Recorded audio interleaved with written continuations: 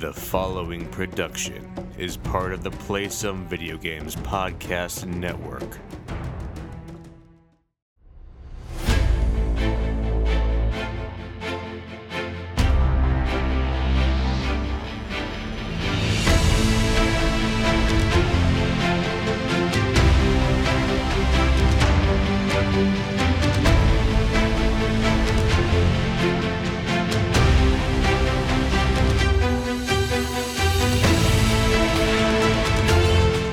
Boarders, and welcome to Board with Video Games, the gaming podcast that strives for the right balance of coverage for games you play on your table and on your television.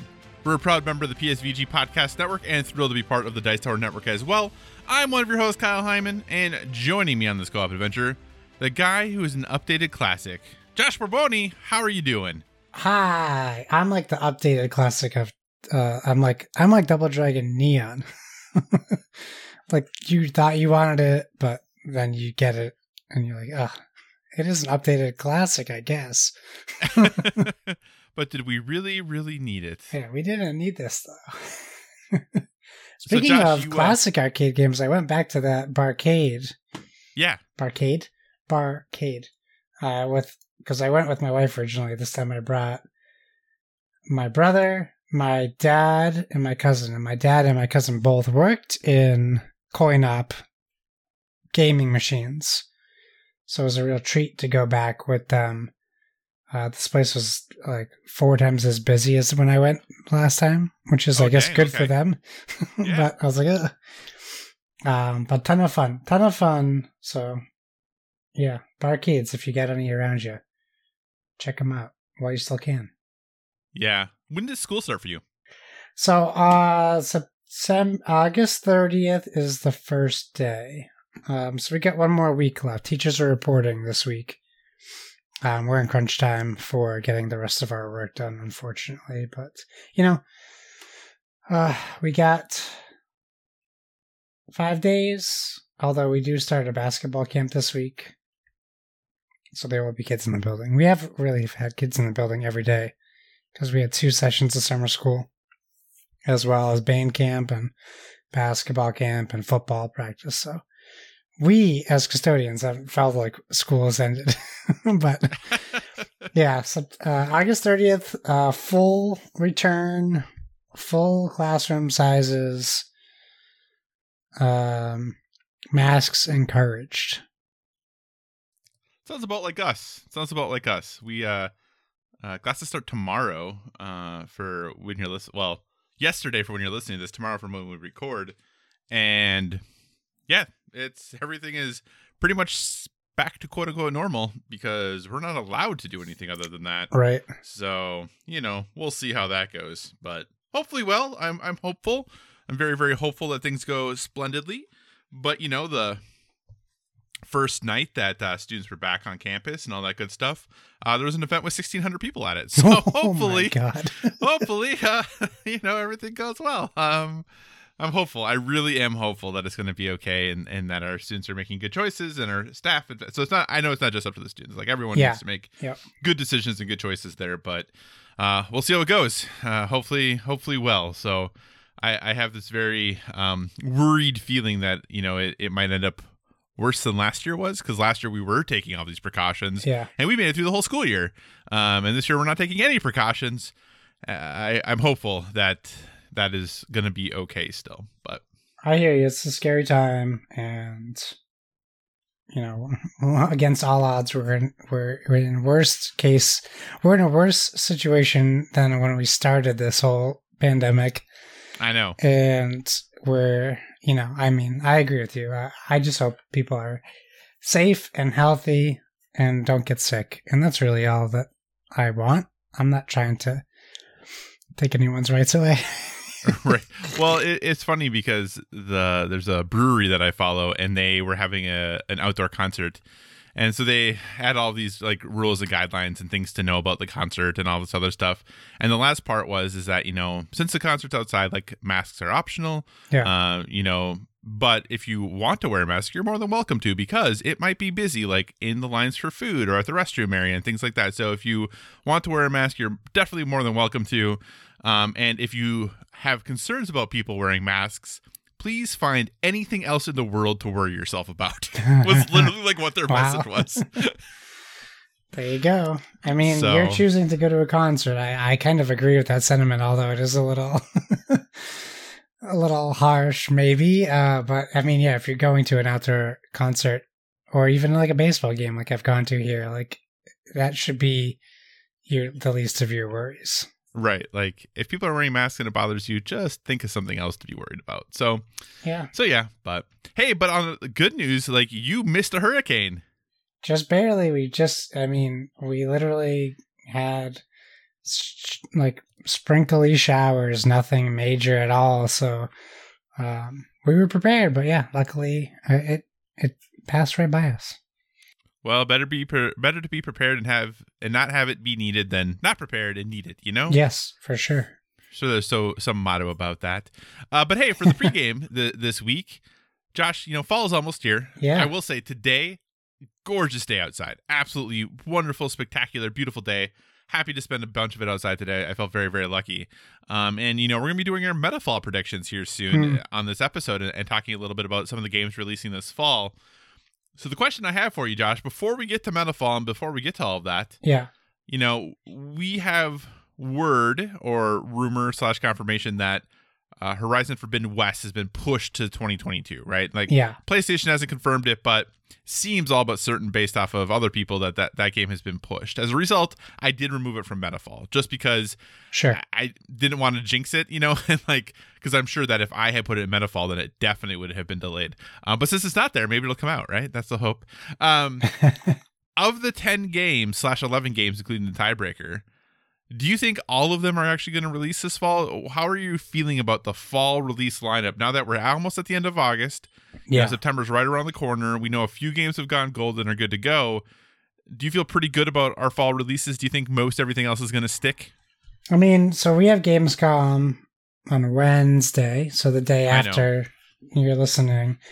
That's really, I think, where we'll see any delays, if we do. I think from our list, I'm not 100% on Far Cry 6, Guardians, or Dying Light 2. I think if we had to pick games from our list that would be delayed, those would be the 3 I would pick. But, and I mean, I considered using the Halo Infinite news as one of my news articles, but I'm going to wait until after Gamescom. So next week I'll talk about Halo Infinite. Oh, yeah. Well, and I think, they had said, and, speaking of Halo briefly, they had talked about how they were kind of like within a 3-week window. And now that we have because this isn't part of the news, but obviously the reveal and date of Call of Duty Vanguard happened. I think now that date is out there, I think we're going to get a Halo Infinite confirmation of day sooner rather than later at this point. I think that was one of the big ones they were waiting for, is to figure out exactly when Call of Duty Vanguard was coming out. So I would agree with you. I think the one game for me that I am most quote unquote worried about, to use that term, or the one that I think is most likely to be delayed, is Marvel's Guardians of the Galaxy. Yeah. Because obviously Game Informer has done their monthly coverage for it, but since that reveal, we really haven't seen anything other than what was very structured for that Game Informer interview, and that stuff doesn't by any means guarantee release. So that is the one for me that I feel like is most likely to get delayed. And maybe that's just because not a lot of these other games I hear people talking about, but I really don't hear anyone talking about this game. I saw a 5.5-minute video for Guardians with the boss. Okay. Recently, and it seemed pretty fleshed out, at least choice-wise and stuff, and dialogue, but again, it wasn't gameplay, it was dialogue and dialogue choices, but it wasn't combat or anything. So yeah, I kind of agree with you. We haven't seen too much, especially for something that's coming out 2 months from now.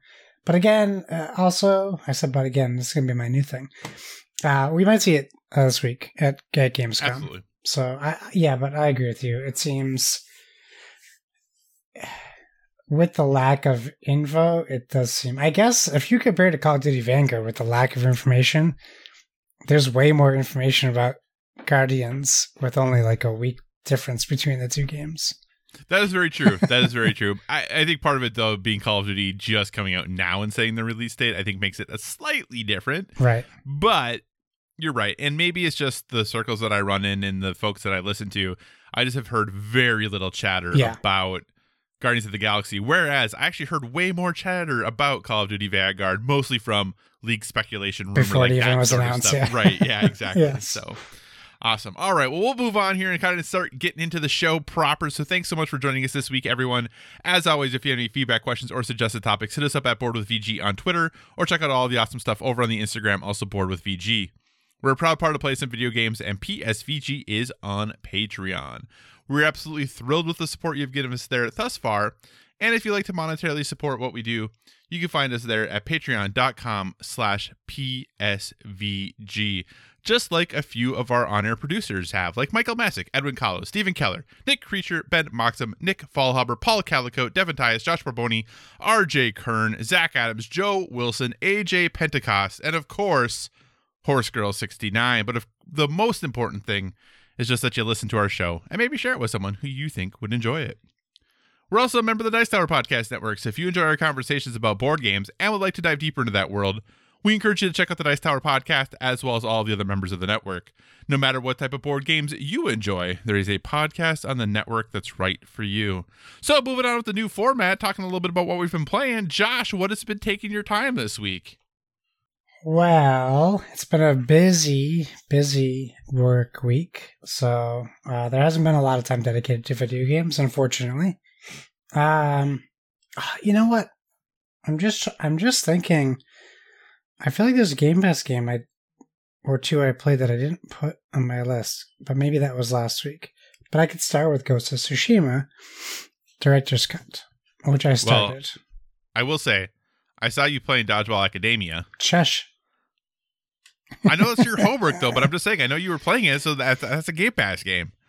It is a Game Pass game. I mean, I could talk about it, I suppose. And I was going to have you play Microsoft The Solitaire Collection, but I'll you seem totally pretty stoked that. about that anyway, so I skipped that one. Yeah, that wouldn't bother me for 1 second. You know what I should have done? I should have tried that free trial of Madden. I don't know why I didn't do that, but I didn't. Yeah, I did talk about my other ones earlier. So I started Ghost of Tsushima Director's Cut. You know, I'm having a hard time just discerning the difference between the two because I had to start from scratch. So it looks great, you know, and I don't have any issues with that. I'm just wondering what the difference is. Not that that's important to me because I'm just enjoying playing it again, but I know that you can tweak between performance and frames. Mm-hmm. It defaults to performance, so I changed it to frame. No, defaults to high quality. Yep. So I changed it to performance. About 10 minutes in because I forgot that was probably an option I should have looked at. Maybe you've played this too. Maybe I'm forgetting. I don't remember being so close to the back of Jin in the start, and maybe that's just the beginning, but I felt like the third person was closer. I don't think that they changed the game. For me, it had been so long, I think, since I played it.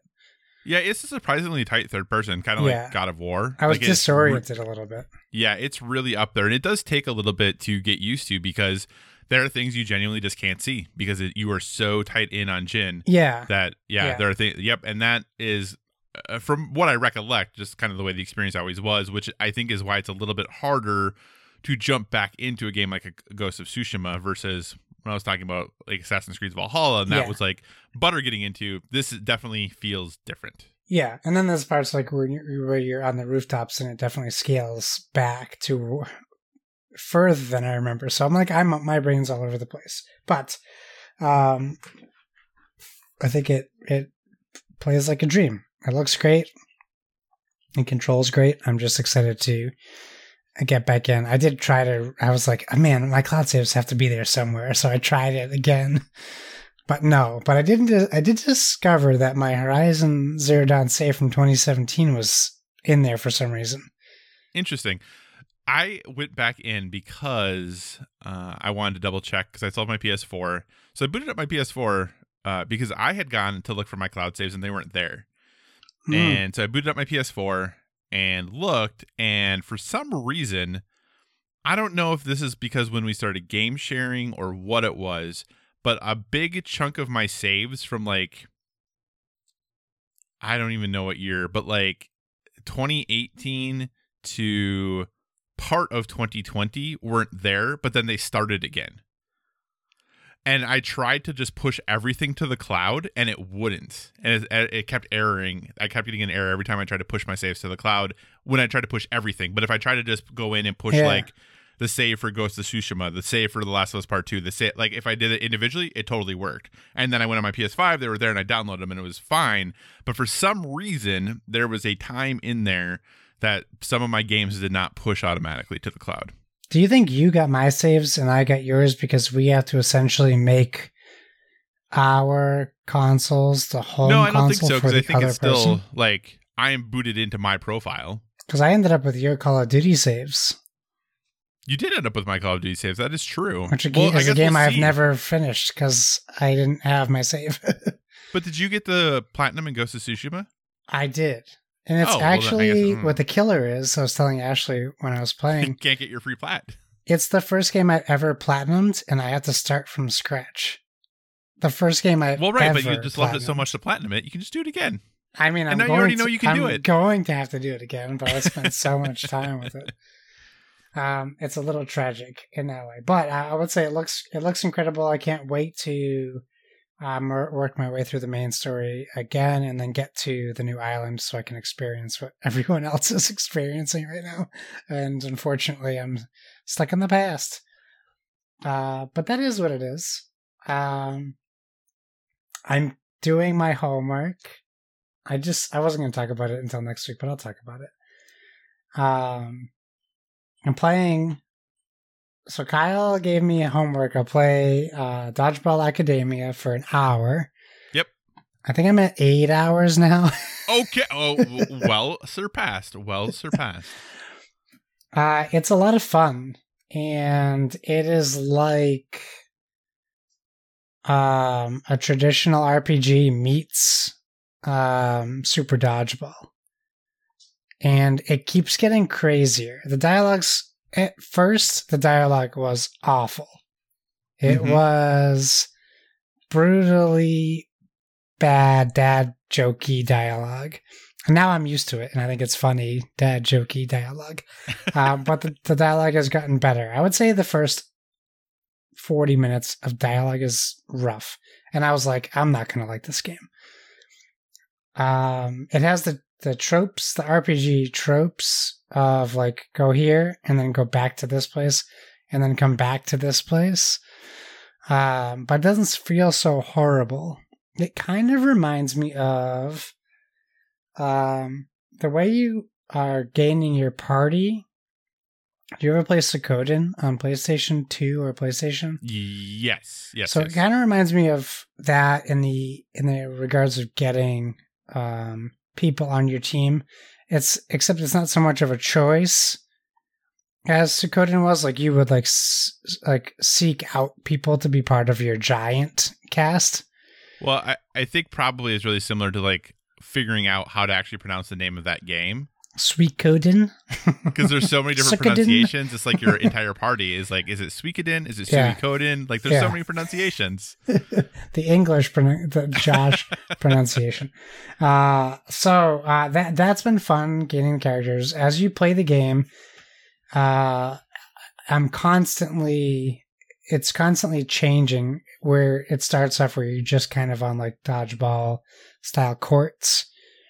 Where it's 1v1 or 2v2, and then that changes drastically. The courts change, the match types change.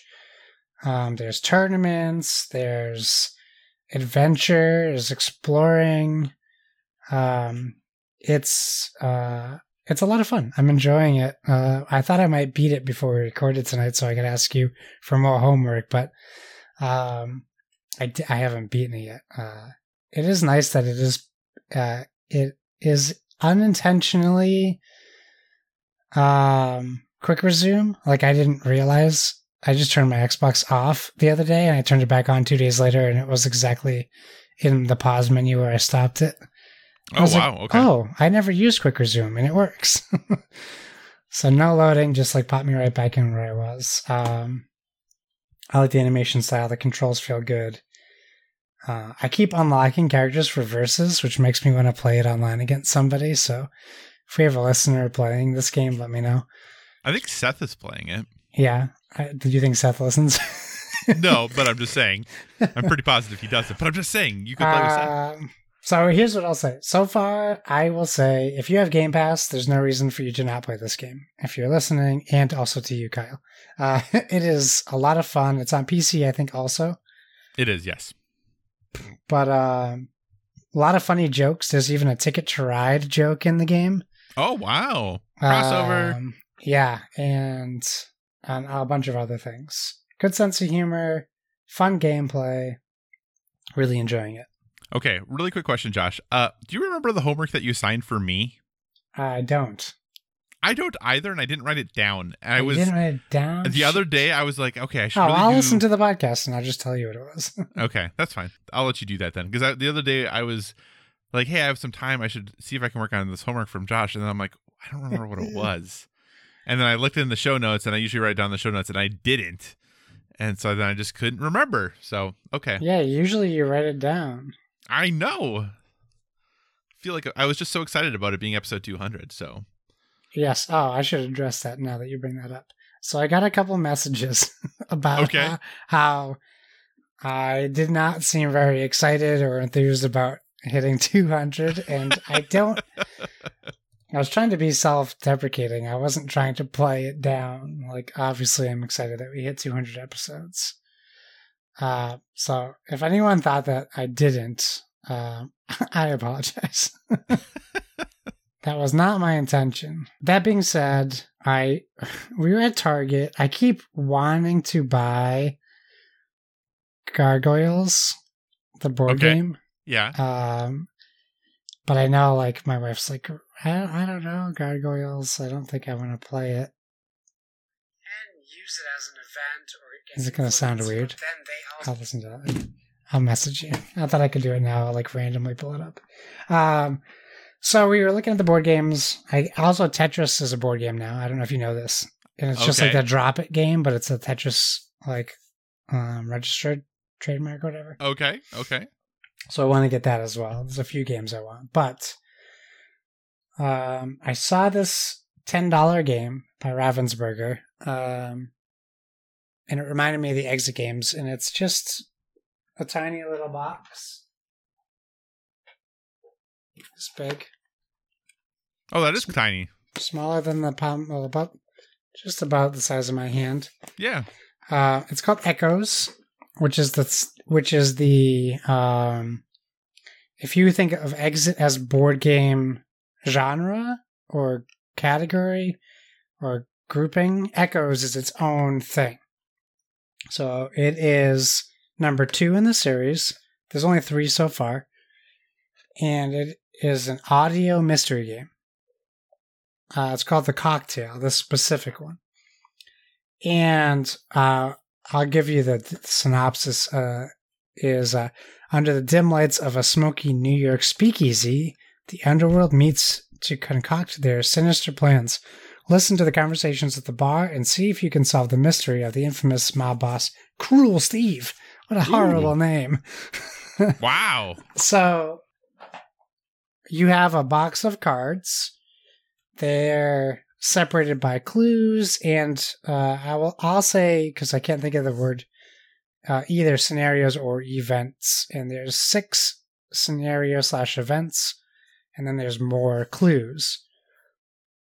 And you have to download a smartphone app, which is free. And what you do is use the camera and you put it over a card, and you can listen to an audio file that is associated with that card. So you listen to it, you listen for clues, and then you have your clues. You can also scan your clues to get a little audio bite from the clues, a smaller version of a bigger picture. And what you have to do is match 3 clues to a scenario or scene, and they have to be in the right order. And because of the way the game is played, you're not necessarily hearing the scenarios in order. So there's 6 scenarios. You're trying to get 3 clues for each. You only start with 9 clues available to you, and after you have used all 9 clues, you then get access to more clues that were previously locked away for you. And then as you do that, eventually you get to the point where you will solve all of the scenarios, and then you actually have to put all the scenarios in the correct order. The cool thing is, once you unlock a scenario with your clues, it gives you a long audio file that not only uses all of your clues to complete the story, but also gives you more story from that one little scenario, which you can then use for clues to the other scenarios. If you can kind of try to figure out where you are in the story, trying to figure out who did what. So my wife and I played last night. It was hot here, so we actually played in the bedroom on the bed with the AC on. So it's not really a great on the bed game. Okay. Because I figured it was so small right, that it wasn't going to take up a lot of space, but you really do need to space things out. I think at least if you're trying to be like that Sherlocky kind of thing, you want to be able to like move clues around to where you might associate them. That being said, we did finish it. And it was $10 and we finished it in an hour and a half. So it might not share a lot of value to people with that, but I will say I'm going to give this game to my friends. So we'll give it to our neighbors. And then when they're done, we'll have them give it to our other couple in our friend group. So at least we know that more people than us will get play. So it has its own replayability in that term. And then maybe I'll ship it out to you when it comes back. So what you're saying, potentially worth the $10. Yeah, it was fun. It was definitely worth $10. How much you pay for an escape room? Yeah. Similar vibes, and it's considerably cheaper. Yeah, gotcha. I gotcha. That was Echoes the Cocktail, correct? Yeah, and you can play with 1 to 6 people. So even if me and Ashley didn't play again, it could be something that I could bring to a game night, and we could just watch other people play. Right, and that could still be fun. Very cool. Anything else that you're playing? No, but I do want to get to one of the games you're playing. It's still on my plans to get to. I did tell my wife to buy Garden Story on the Switch, which she did play. And then I was like, how is it? Like an hour into her playing. And she's like, oh, it's weird. It's all fruits. And I was like, yeah, I get it. And then I didn't think she liked it. And then 3 hours later, she was still playing it. So I think she likes it. Excellent. Okay. Good to hear. Good to hear. So what you're playing isn't too different from last week, but I can give a little more insight into these things. I did also start the Ghost of Tsushima Director's Cut. I have not ventured into the DLC yet because I wanted to make sure that I felt good about the controls again. And unlike Assassin's Creed Valhalla, this has taken me a bit longer to get back into and feel comfortable with. I think I am good now. But overall, I kind of feel like you, Josh, in the sense of this game looked really, really good before and ran really, really well before. So in looking at it, I'm like, yeah, this is real pretty. Real pretty. Yeah. I think it's better than it was before, but I really genuinely don't remember. Yes. The one thing I will say that they did do a nice job of with this is I know it's not as easy as Xbox, but this is definitely one of the easiest implementations of moving your save over, all of that stuff is super, super simple because literally you boot into the game. It's like, hey, so import your PS4 save. click on that, and it's just done. The other thing that they did is that, and this has been in a more recent update, that it always defaults to now just downloading the PS5 version of games. Yeah. Which I think actually is like more confusing for people now, because we went through this time of having it be like you had to really like double and triple and quadruple check everything to make sure you were getting the right thing. And now that it's easier, I think it's actually messing us up more often, because we were trying to help Donnie and we're like, why is this so complicated? And it's actually way simpler than it used to be, because it actually checks itself now and does supposed to just give you the PS5 version. But yeah, so it's hopefully we'll get used to it being better, and hopefully it continues to get even more simple, because obviously with Xbox it's super simple. But I do hope that other developers learn from this, because so far this has definitely been the most seamless transition into like an update to a game that brings in PS5 features and importing your save. Everything was super easy. So hopefully that continues. Have continued more into Assassin's Creed Valhalla, still doing the Wrath of the Druids. I think I'm just about wrapped up with the DLC, pretty darn close. I think I've put about 10 to 12 hours in it right now, so I think I'm pretty close to the end. This is definitely more that I'm further into it. This is definitely more just AZ Valhalla. So if you like the world, great, you're going to be able to go in and do it. I have hit a few glitches that are a little annoying, and that has happened in this game quite a few times.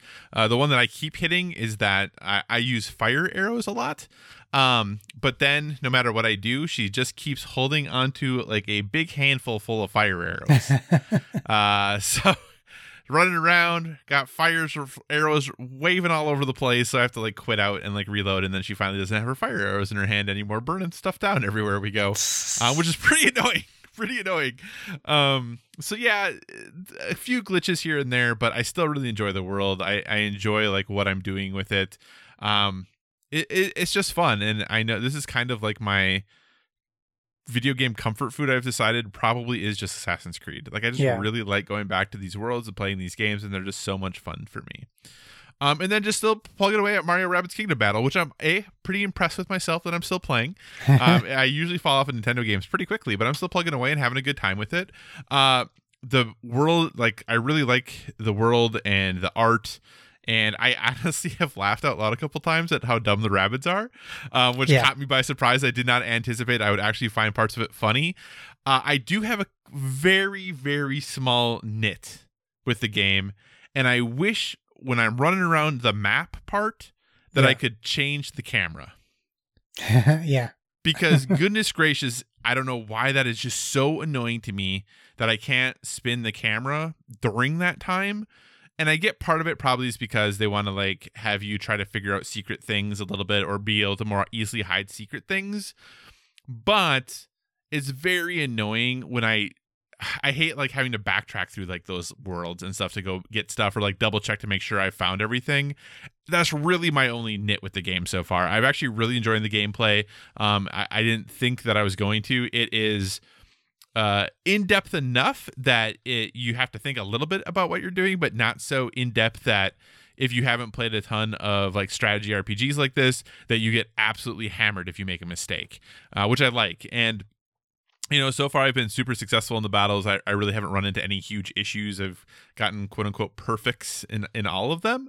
But I have, you know, put a little bit of thought into what I'm doing and all that good stuff. I think I might be doing a bit better because since I bought like the gold one edition or whatever, I have some other guns unlocked right away, basically, that I was able to equip like the first time that are more powerful.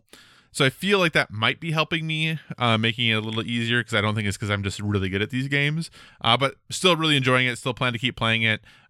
This one definitely surprised me. This is a style of game I'm not usually into, but I'm having a really good time with it. So, you know, I know I'm a little behind on the train on that one, but I'm having a good time. So, was that the game you wanted to say something about?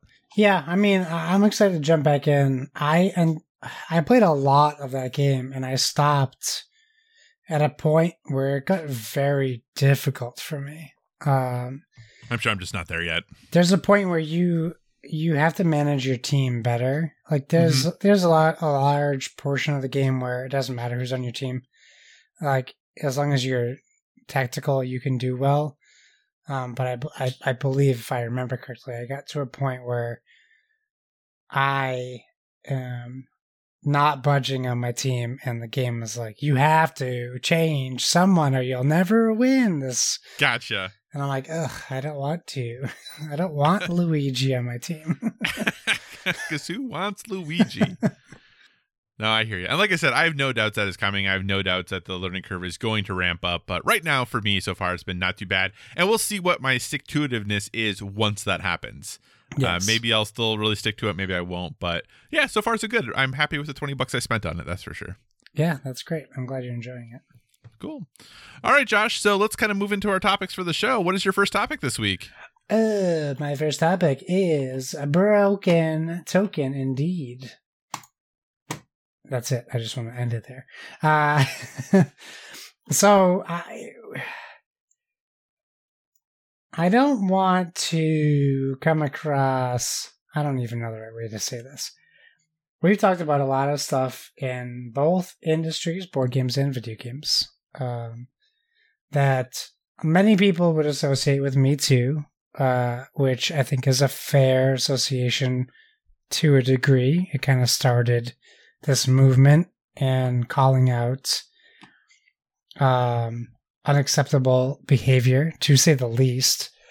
Not to downplay it at all, but I kind of wanted to talk a little bit about what happened here and then some of the repercussions. So, a former employee came out last week accusing Greg Spence, who is the CEO of Broken Token, for many years of sexual, mental, and emotional abuse, and it is documented in a Medium article, which you can find online on Twitter if you want to look.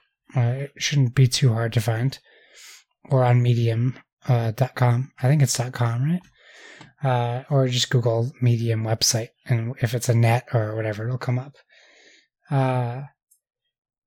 Where, I don't want to get into, this is something that if you want to read about it, I encourage you to do it so you can form an opinion, but I don't need to drag the story out if you're not interested. I do think it's important to read, though, and see how this is not as uncommon as people think, where we just had this happen with J.R. Honeycutt last year and other people in the board gaming industry.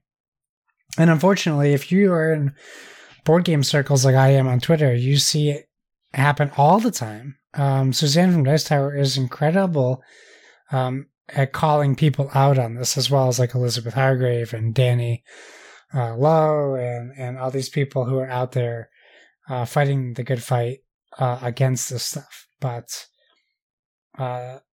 yeah. So the story came out, and the first thing that happened was a company called Evil Hat said that they will no longer be working with Broken Token, and I think maybe a day later, maybe two, Isaac Childress of Gloomhaven fame, Frosthaven, he issued a tweet saying sexual assault and harassment has no place in this industry, and Cephalofair Games is committed to making it safe for everyone.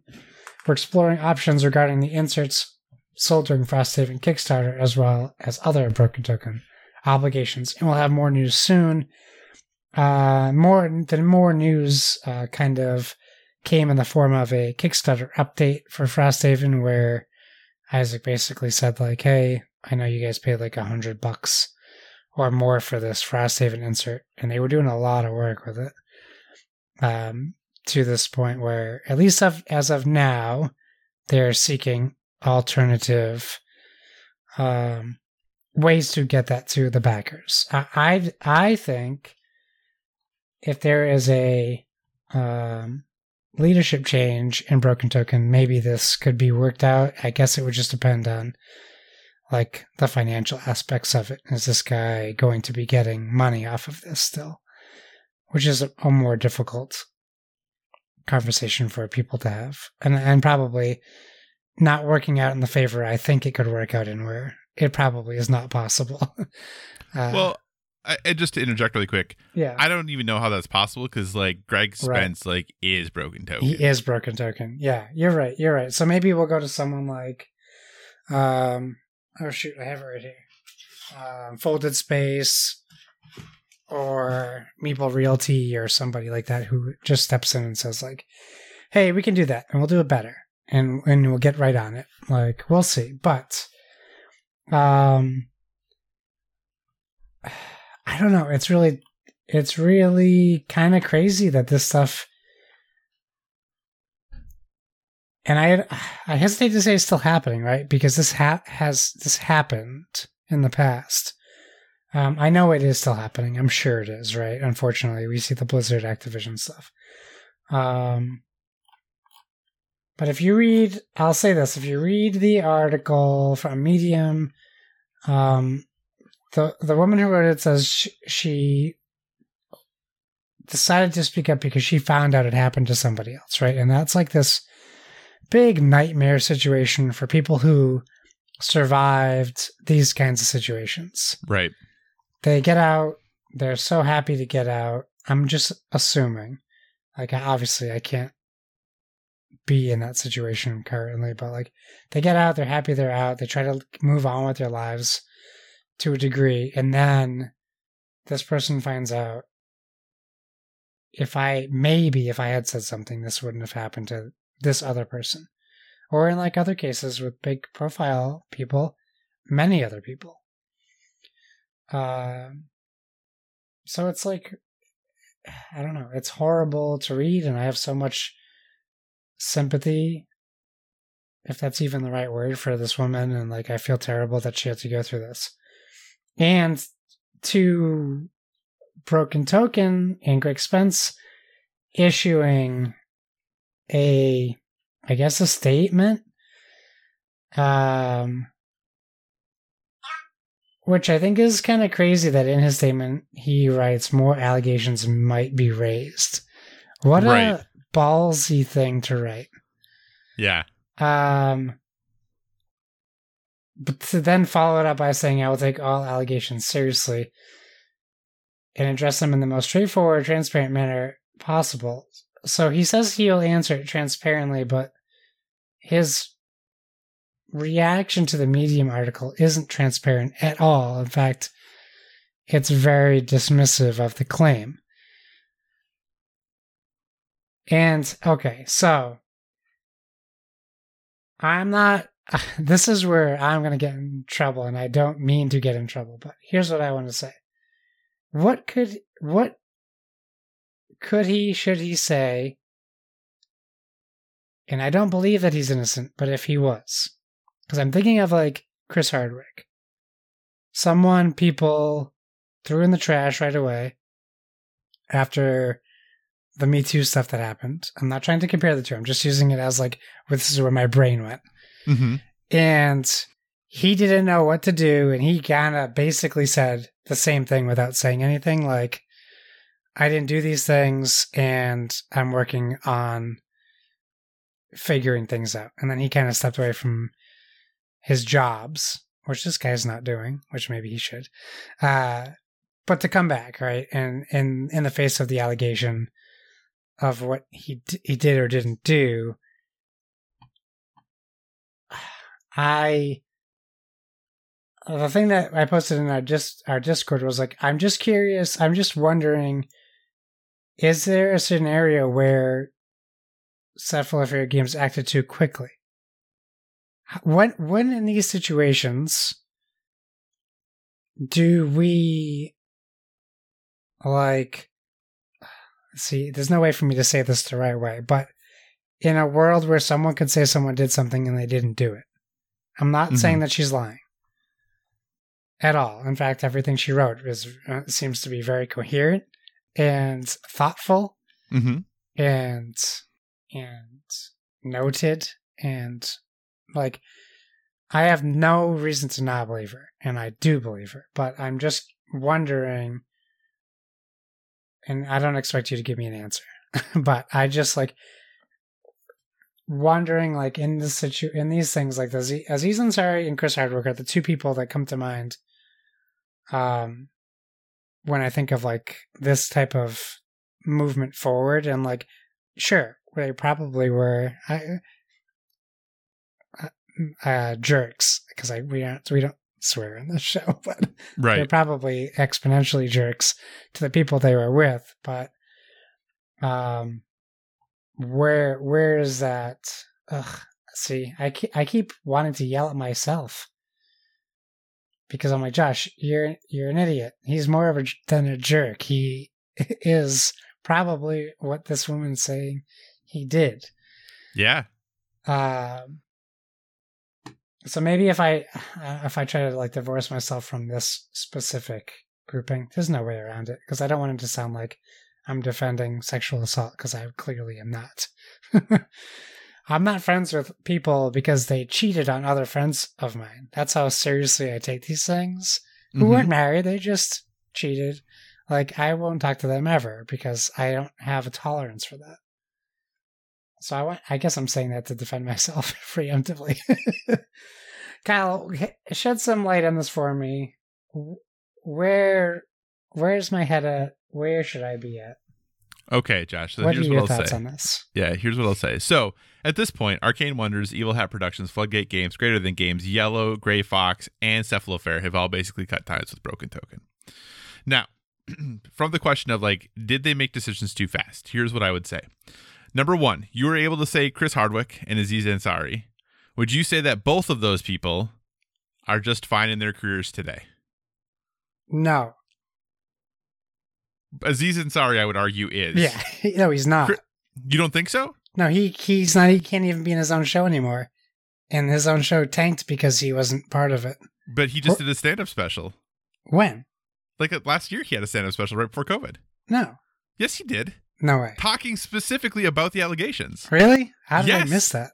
I don't know, but he totally did one. Well, then I did not see that. Yeah. So I'm shocked. So I think for the most part, Chris Hardwick, Aziz Ansari, and I think the big thing to note there too is that, okay, did either of them, I think both of them probably, like you said, were actually being jerks. Maybe they didn't do anything that they shouldn't, but not great people, or not nice people, I should say, right? So that's one of the big things I think is important, is that when we worry about, like, did people move too fast? Did people say things too fast? From the public, the situations that we can identify in those situations, those people have mostly recovered. It has not taken too long where they have gotten back with moving with their careers. And even in situations where there have been proven things that have happened, people are still back and doing their jobs, right? So, like, I don't know that we really get into the what about the people who this doesn't happen to. And also the big thing is we have two kind of examples that allegations came out, and there's two people we can think of that maybe those allegations weren't 100% accurate, right? Two. That's it. Two. Yeah. The other thing to keep in mind for me with all of this is the fact that I don't know that there is a situation for them to move too fast, especially based off of the response from the CEO, right? Basically, his defense was, well, I thought it was consensual. Here's the problem. When you are someone's boss and you control their hours, their pay, and all of those other things, it in and of itself immediately is like there is a power differential there that is going to lead to non-consensual things happening, or people feeling obligated or coerced, or like they have to do something. Right. Otherwise, they're not going to get paid. They're not going to get out, whatever it might be. Right. So as a company, if I'm like, well, here's the way you're running your company, and this is what you think is okay, I'm not cool with that. Like, I don't think there's any reason, even if everything she said wasn't true, the fact that that is how he is running his company, for me, would be enough to say, yo, I don't want to do business with this, because you clearly have issues as a professional understanding where that line is, where the professional line is, and how you should run your business professionally. Yeah. Now, with that being said, based off his response and the fact that he's like, yeah, probably more allegations are coming, I am going to go out on a limb and probably believe her. Yes. No, that part I do. I 100% think it's a a stupid thing to write. But when you were talking about that, when you brought up the that weird thing that she like said he was doing. I only was referring to the part where he says, "I do so with complete confidence that none of those accusations are true." So he was saying that none of that happened. I don't think he was like admitting like, "Hey, yeah, I totally like said you work for me with no pay now." Like, I don't not believe her story. I'm just saying like when his address was like, none of the accusations are true, then for people to drop them, I thought was, I don't know, there's no way I could say this without feeling like bad about it, but I just feel like if someone said something about you and you came out and said none of that's true, or you said something like, you know what, I really need you to spend some time and reflect on what I've done, which obviously he did not say that.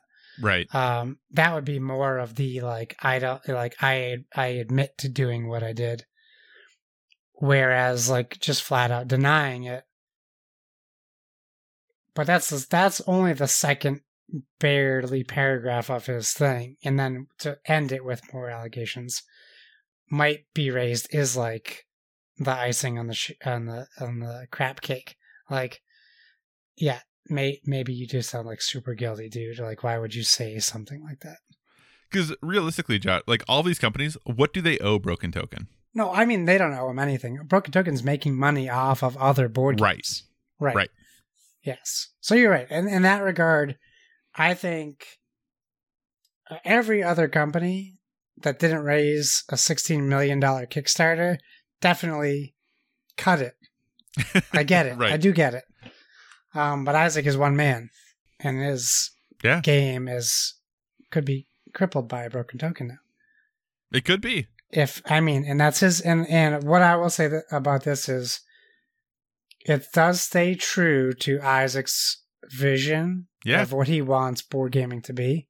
Yep. Because of how much crap he got over the Black Lives Matter stuff, and the inclusivity and all that kind of stuff. I'm not, I guess, necessarily surprised by his reaction. I guess maybe it comes more from a worry for him than anything else. Oh, a worry about... For him and Frosthaven. Gotcha. Yeah, I mean, I could see that, but realistically, like... Plus shipping. Yeah, right. But how, like, even with like the Black Lives Matter situation, how many people canceled the pre-orders? No, I agree, but that was based off of, well, one was based off of Black Lives Matter.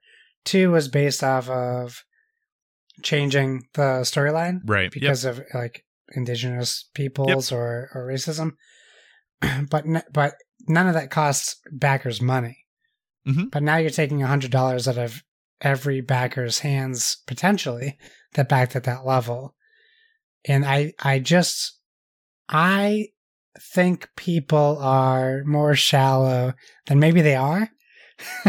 I think that this is going to make, like, more people are going to just be mad about it. Not at him necessarily, but also worse, not at Broken Token. And probably more mad at him. And he said in the latest update, though, that like, hey, like, I will get you an update about where this is going to be. Yeah. And if you want a refund, that's fine. I understand. But just please wait until I give you that update. Yeah. So he's willing to give all those people their money back. No, and I know. And that's what my worry. That's what my worry is for him.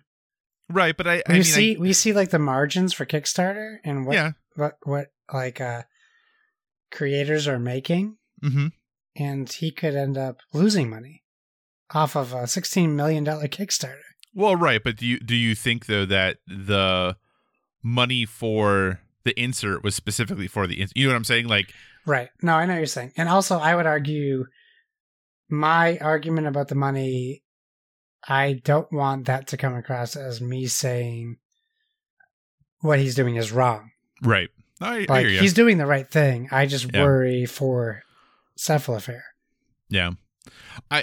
You're right. No, I can understand that. And honestly, in this whole situation, maybe I am wrong. I don't know. No. I don't think you're wrong, because you don't want to put out, you don't want him to put out a game where we find out this dude did this to 10 women Right. Even one is too much. But right. I mean, the point is, like, if there are more women and these more accusations come out, and he isn't innocent as he's claiming to be, do you really feel comfortable putting your Frosthaven back into the box in a broken token insert that you find? Like, I have my broken token insert for Gloomhaven.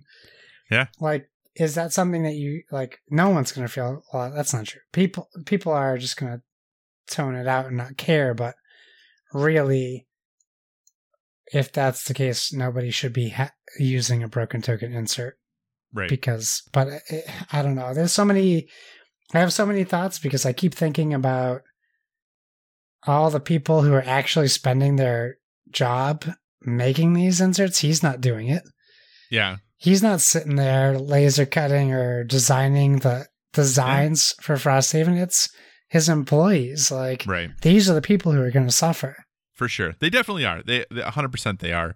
But at the same time, that he is, and this is one of those situations where he is still directly benefiting from the, and I understand what your initial statement though, Josh, of like, okay, accusations come out, like, where is the line between acting quickly to say like, hey, we support the person in the situation who obviously went through some very hard time, like we support them, we believe them, and we want to, put our, for lack of a better word, our money where our mouth is, and showing that, like, where's the line between that and the line between somebody being able to defend themselves? I think that in most cases, in most situations, if someone truly, like, this statement that he released in no way gave me confidence that what she said was not true. Oh, no, I you know what I'm saying? Yes, so I think that's kind of where you can kind of draw the line of like, what is that response like? How quickly does that response come? And just kind of gauge from there. And, like, are we ever going to truly know? I mean, sometimes it's hard to know depending on the situation, but I think very, very rarely have we ever seen situations where what, a woman in the situation has said isn't true. Like, that doesn't happen very, very often at all. So I agree with that. Yes. So I think you're typically in a pretty good situation if you just believe them. And like I said, in those few situations that we could think of where those weren't maybe completely accurate, the men in those situations, have come out okay. Now, in private, smaller situations, I have no idea, right? Like, I don't know if there's, there may be someone somewhere who that didn't work out that way, but. Yeah. If only there was like someplace, like some island where you could send men like this to jail and then just transfer their money somewhere else for the rest of their lives. Are you trying to, like, when like video game companies will be like, oh, like, in this multiplayer game you're a cheater, so we only match you with like other people who are cheating, like just put like men like this on an island together? It's like some island you could call it, like, I don't know, like Guantanamo Island or something. And you would just, like, they just make games for each other, but everyone cheats in the games, and every one of them has to suffer the penalty of what they did to other people to maybe teach them a lesson. I don't know. I don't know if that would really teach them anything, unfortunately. Probably not. Awesome. All right. Well, anything else about Broken Token, Josh? I would just say this: if my ramblings came off as anything but supportive for the victim, that was not my intention, and I don't believe that. So, I was just trying to figure out the logistics of it all. Well, and that's always, a challenge when talking about challenging and sensitive topics, is ensuring that you have the words put together in a way that are getting your point across. Well, getting your point across, but still trying to be like sensitive and understanding, and asking questions that can be hard to talk about in an effective way, and in a way that everyone's on the same page about what your intention is and where you're coming from. And that's hard. I mean, there's no getting around that. So I know where your heart is at, though, Josh. So I understand that is not good. What your After 200 episodes, I would hope everyone knows where I actually lie on that matter. So, all right, Josh, we're actually just going to move right on to your second topic, if that's cool with you. Oh, did I talk too long? And no, you're fine. You're fine. We're just going to move right on to your second topic. It's because I know the last topic is going to take quite a bit of time. So it is.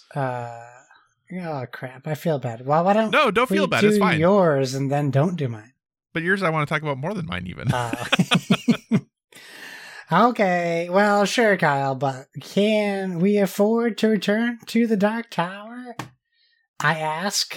I always write these things from my subject lines, and I always feel weird about reading them because I feel like I'm just writing them for you.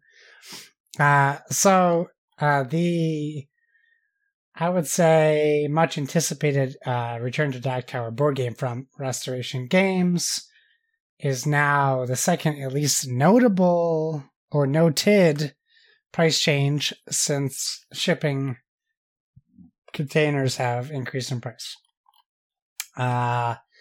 Return to Dark Tower, if people don't remember, is a 1 to 4 player game. It has been restored from Restoration Games from an old 1980s board game. That was a electronic of its time board game.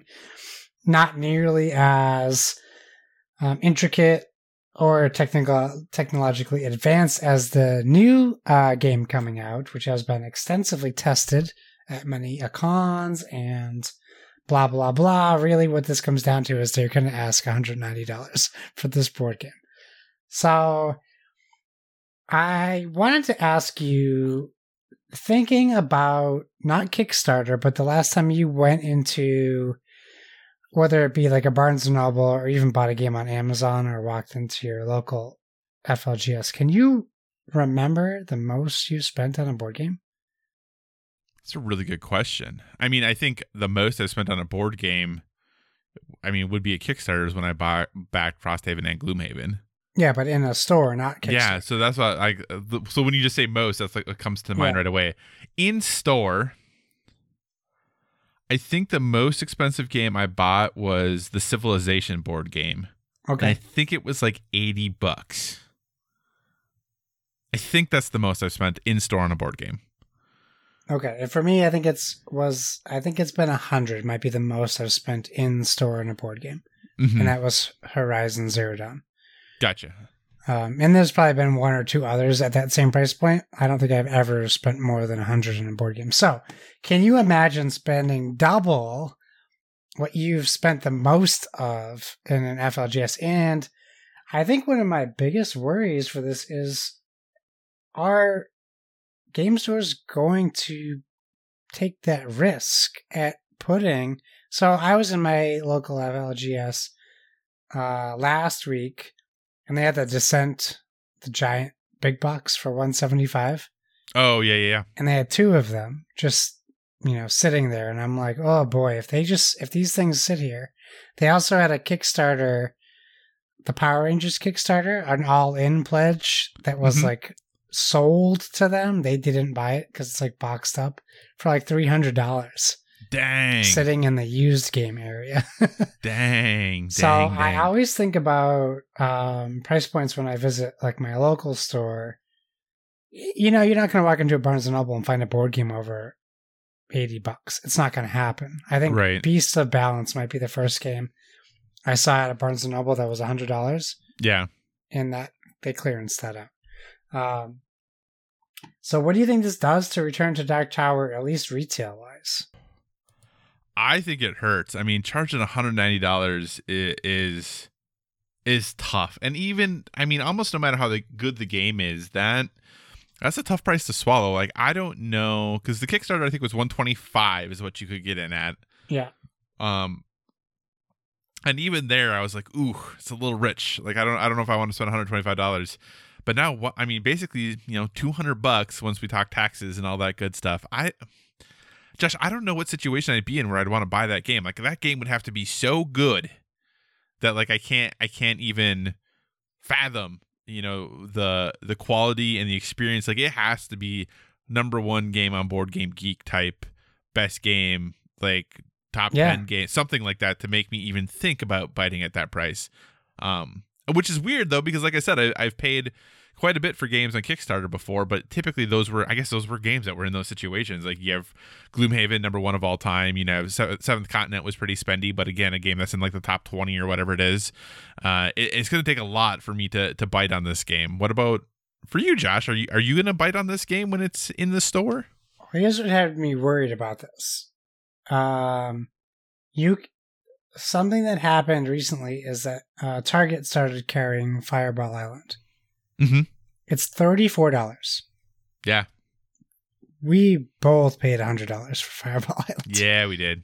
It's $34 at Target. You got the expansions. I do know that. I didn't, and I still paid $80 at my FLGS for the base game, just with a little expansion pack and different colored marbles. Mm-hmm. So I just worry. I love everything Restoration Games does, right? Yeah, they make good games. But is this going? The first thing I think of is this going to make them second guess doing a big project? Because this obviously was a huge project for them. That's why it was a Kickstarter.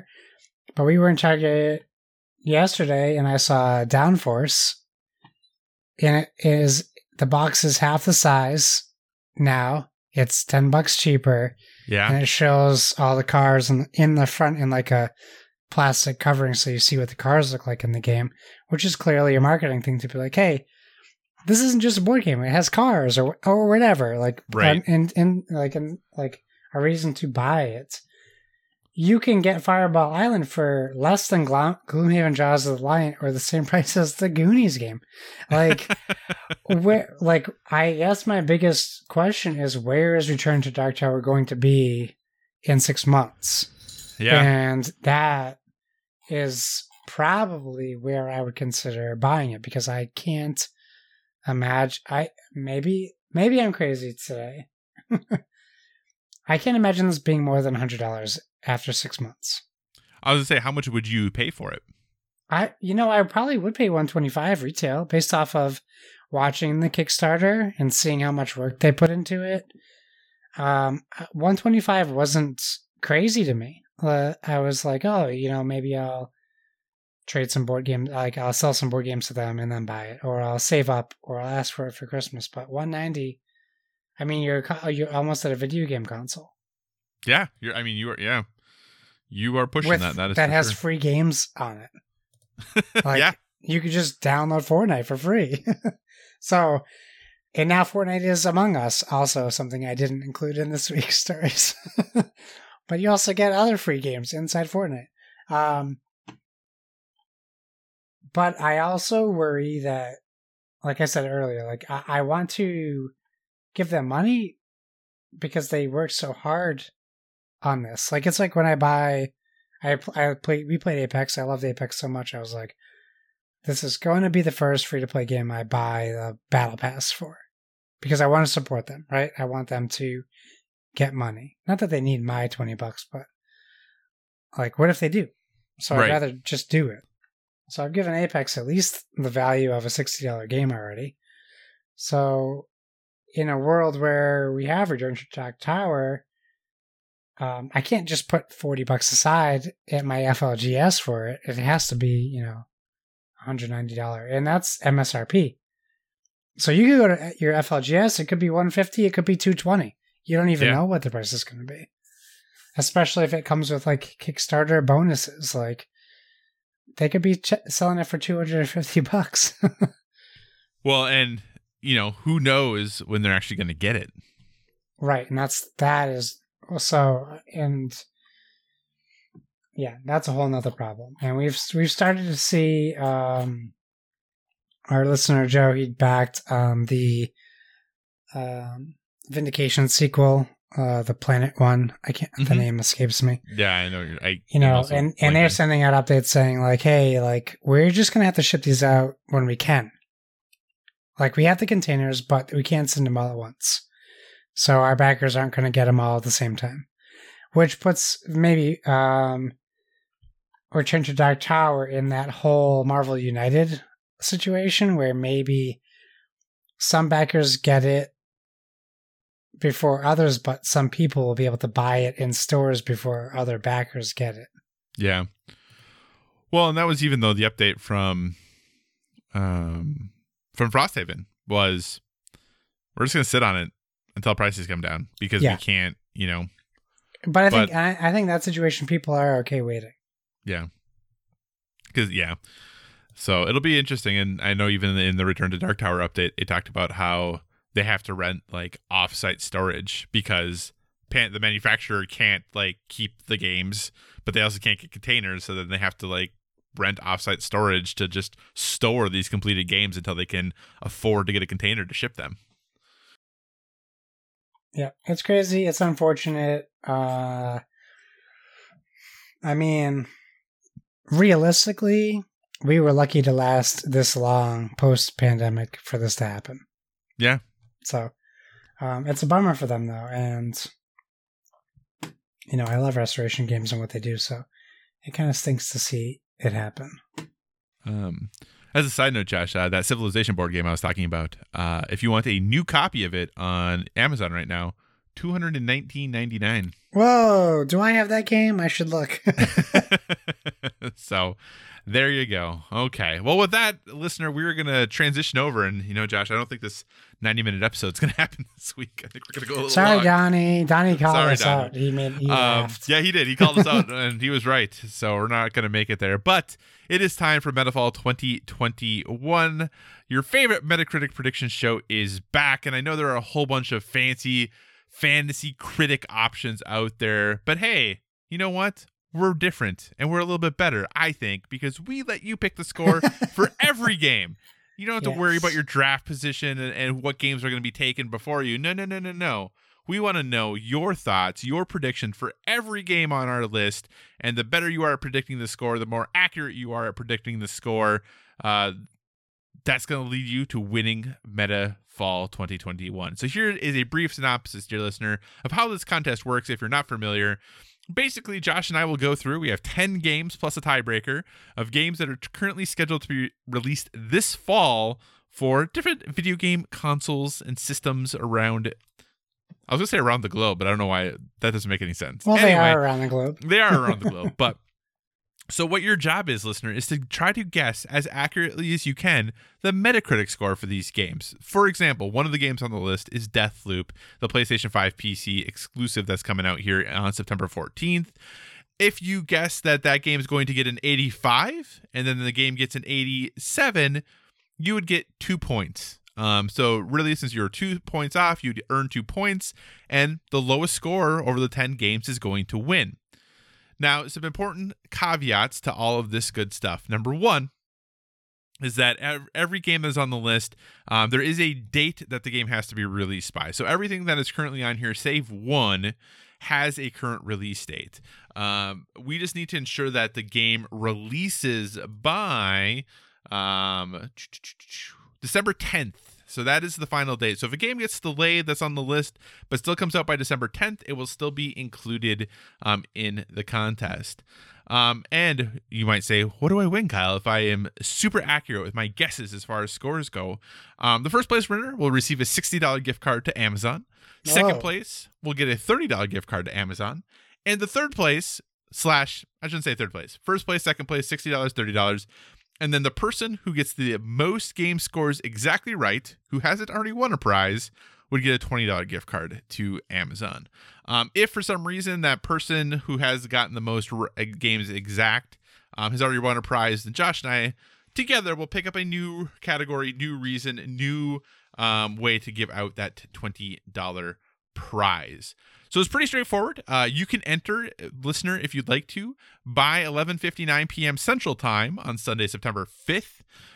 To enter, all you need to do is go to bit.ly/Metafall 2021.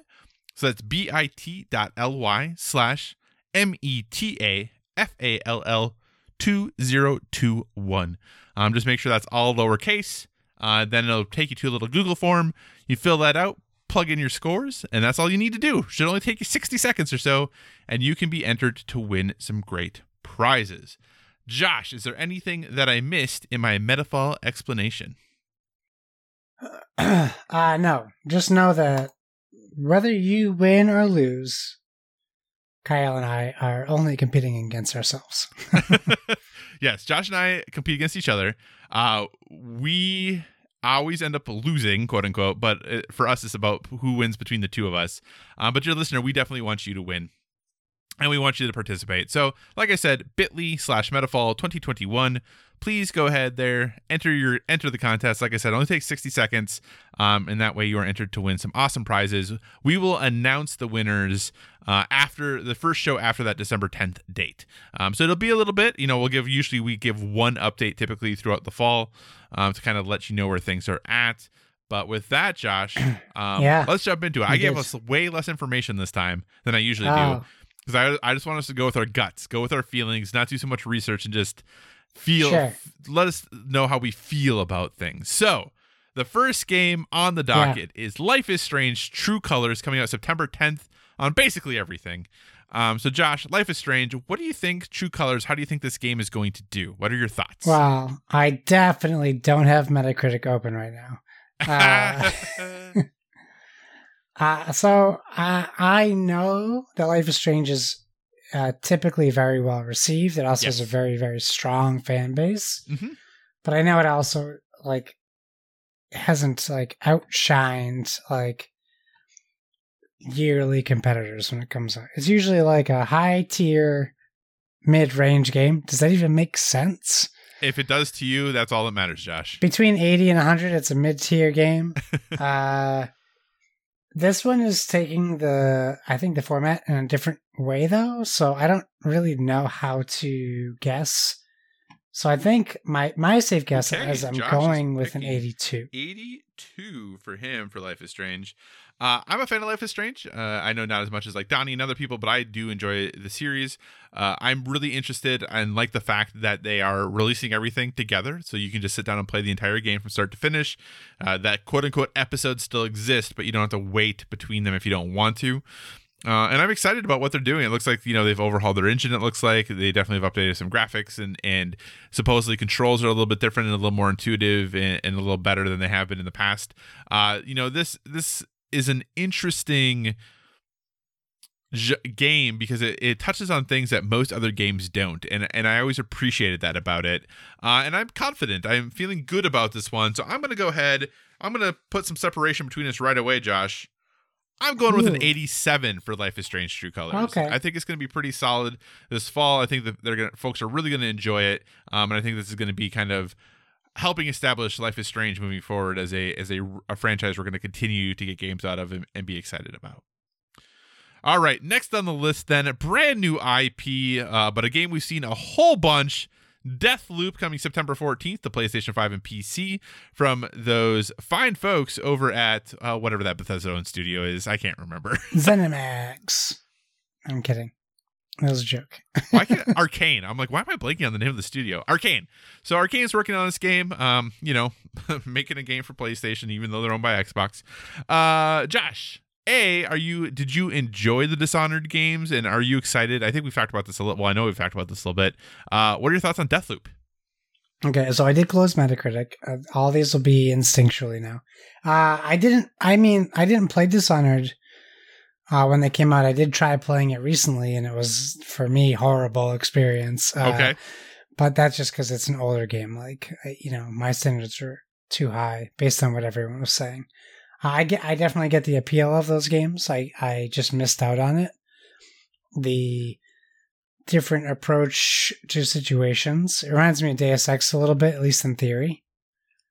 But it is also a Bethesda game, which means I need to take 5 points off of the score I think it will get based on Bethesda history. So I'm guessing Deathloop is interesting because while it definitely shares at least what I would say a lot of the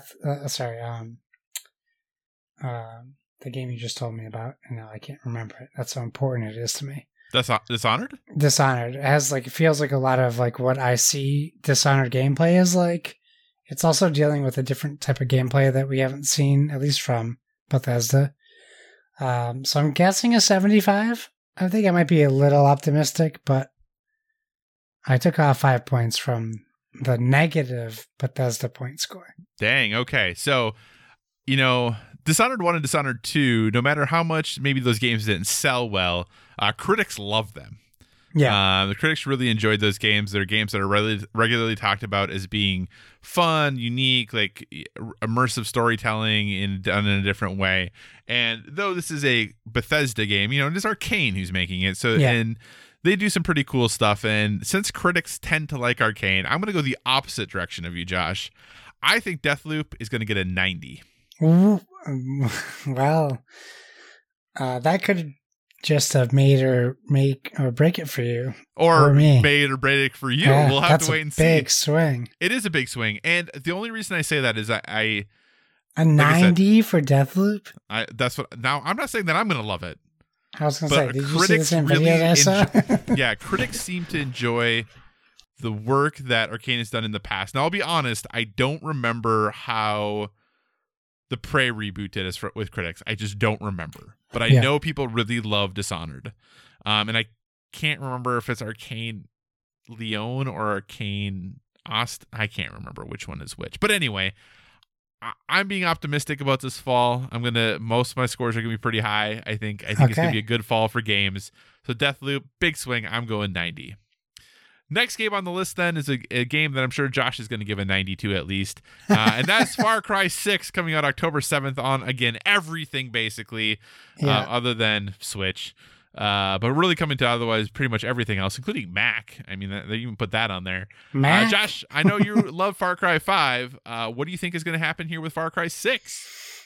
Okay, so the big thing for Far Cry 6 is the acting, at least so far. So we have Giancarlo Esposito being the big bad in this one. So you're bringing face with it. So you also, not only do you have the all bad guy from Breaking Bad, but you have the bad guy from The Mandalorian. So you have these like sub-genres of geekdom coming together to play a video game. I'm guessing a 90. You nailed it. Like, that's exactly what I wrote down. I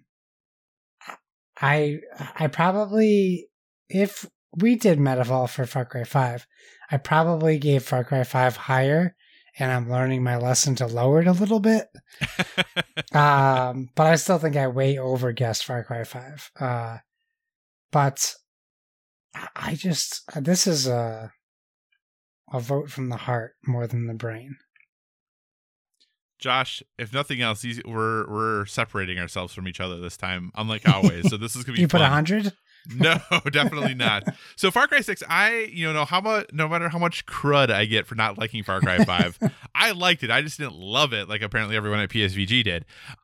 But the one thing that I think is going to continue to dog Far Cry is people are going to rate it based on what it isn't. Right. And that's what happened with Far Cry 5. That the critics rated it based off what the game the political wasn't. Game I was promised. So I think that's going to happen with Far Cry 6. I think they're going to, again, rate it for quote-unquote missed opportunities. Yeah. So I am going to say 79 for Far Cry 6. Okay. Okay. I think it'll be better than that, but that's what I'm guessing as far as the Metacritic score. All right, Josh, this next game is going to be your first opportunity to give a bump to a game, just because, that's Metroid Dread coming out October 8th on the Nintendo Switch. We know you and your famous bump for Nintendo games, so how do you think Metroid Dread is going to do? Let's be clear. I have no responsibility over the Nintendo bump. That is the biased journalist in game reviewing. Let's leave it at that. Okay. If I was going to guess Metroid Dread, I would guess a 70. I'm guessing an 85. Are you excited about this game? No. Okay. All right. I don't... everything I saw, it doesn't scream 2D side-scrolling Metroid to me. It's not Super Metroid. It's not Metroid. It looks like this weirdly over-polished 2D side-scroller, and it made me think more of like like the Bionic Commando reboot or the Double Dragon, to bring it back to the top of the show, reboot. Like, it just doesn't seem right to me. And I hope I'm wrong, because I know there's a lot of Metroid fans out there, but I don't see anything that I'm excited about with this game. Yeah, I think one of two things could happen with Metroid Dread is that people are really excited for a new 2D Metroid. So I think either they are going to revel in the gloriousness of it or be very disappointed. Like, I think it's going to be one of the two things. I am going to bank on, again, because I'm going to be positive about games this year, this fall. I'm going to bank on people reveling in greatness. So I'm going to go ahead and go just a touch higher than you. And I'm going to go with an 87 for Metroid Dread. Our first safe bet between the two of us. Well, we'll see what happens. Maybe we're all wrong and it's a 65. We'll have to wait and see. I'm hoping we're reveling in greatness, though. Kind of like Marvel's Avengers when we did that last time. Yeah. All right. So the next game on the list is a game I have no idea what in the world to think of. Coming out October 12th, Back 4 Blood, coming to PlayStation, Xbox, and PCs and all that good stuff. Now, this, from the folks who worked on Left 4 Dead in the past, there's been a beta that, Josh, have you played? You played in the beta, yes? Correct. I played in the beta as well. I have no idea what to pick for this game. I have a place where my heart is kind of thinking, but Josh, what do you think about Back 4 Blood? How do you think it's going to do when it comes out on October 12th, also on Game Pass? Well, I'll say this. Back 4 Blood, the beta, is exactly Left 4 Dead. Yes. Unfortunately, I think it's too exactly Left 4 Dead. Okay. And I don't think that is a bad thing, but I think for reviews, it's a bad thing. Because Left 4 Dead 2, you still have to pay $20 to buy. And it is a very popular, still very high-selling game. I think in a world where you have Left 4 Dead 2, and you are regularly playing it, you don't need Back 4 Blood. And I think that could be a problem for this game. So, based on the beta, do I want to give it an 85 as a guess? Yeah, I do, because I think it's going to be more Left 4 Dead. It's going to be Left 4 Dead that the people who played World War Z and didn't like it wanted. But also, World War Z is a whole different game, and it's a little bit more in-depth than this game. So I'm guessing a 77. Whoa, that is not what I thought you were going to say, Josh. I thought you were going to still be over that 8 mark. Now I got to decide if I was going to go with what I was going to go with or not, because it's pretty close to your score.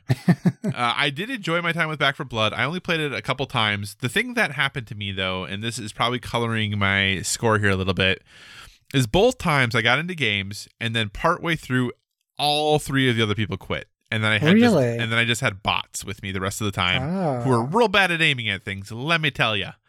So that's part of it that I don't know. And let me say, I assume they quit. It was a beta. Maybe they got disconnected. I don't know. That is coloring my experience a little bit, because I think this game with friends would be amazing. But I think this game by yourself or in a group that maybe isn't working well together, I think is going to suffer a little bit, as these games do, right? That's kind of the way these games go. Yeah. So I'm going to stick with what I was going to do, Josh, and I'm going to go with a 78.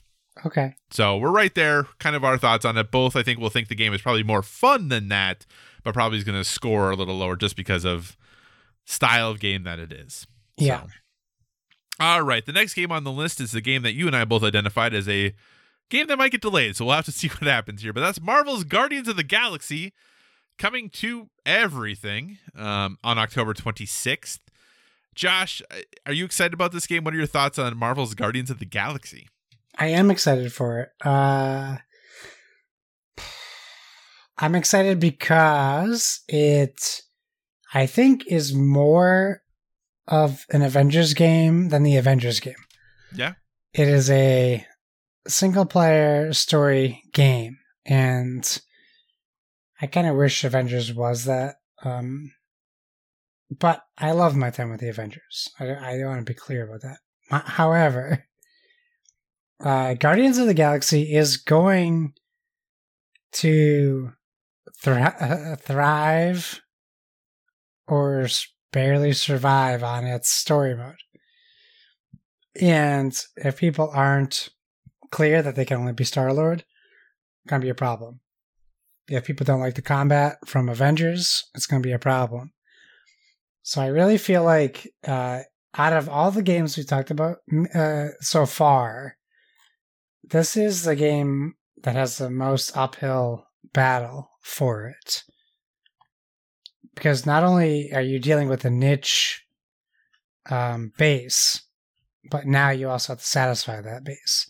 And the same people that were complaining that the Avengers don't look the same already on day one started complaining that Star-Lord doesn't look the same. Right. Because they don't read comics. Or look at comics even. So that's easy for me to get by. I don't trust the base, so I'm guessing 72 based off of people review bombing it. People being the reviewers review bombing it? Well, not review bombing it. I'm basing it off of reviewers saying this isn't the Star-Lord I know. Gotcha. This is a tough one because I want to like this game, and it's doing a lot of the things like you had said that I wanted Marvel's Avengers to do, where you are playing as one character but can like do combo abilities with, you know, the rest of your crew. And, you know, having Eidos Montreal make this, it's interesting because they have made some really nice games and some really fun games in their day. And I think games like, you know, they did Deus Ex Human Revolution and Deus Ex Mankind Divided, but they also made Thief. Yeah. And, you know, the 2014 or whatever it was reboot. I was gonna say, that's an old game. yeah, the 2014 reboot. And then Shadow of the Tomb Raider, which, you know, is widely considered to be the least good of the Tomb Raider reboot games. So I don't know. This is a tough one because I think they obviously have the chops to make a really good game, but in watching these trailers that I've seen of this game, I haven't totally been enamored with what I'm seeing. So I want this game to be good. I really hope this game is good. I'm looking forward to playing it and wanting to have a great time, but I am thinking it's not going to go super, super well.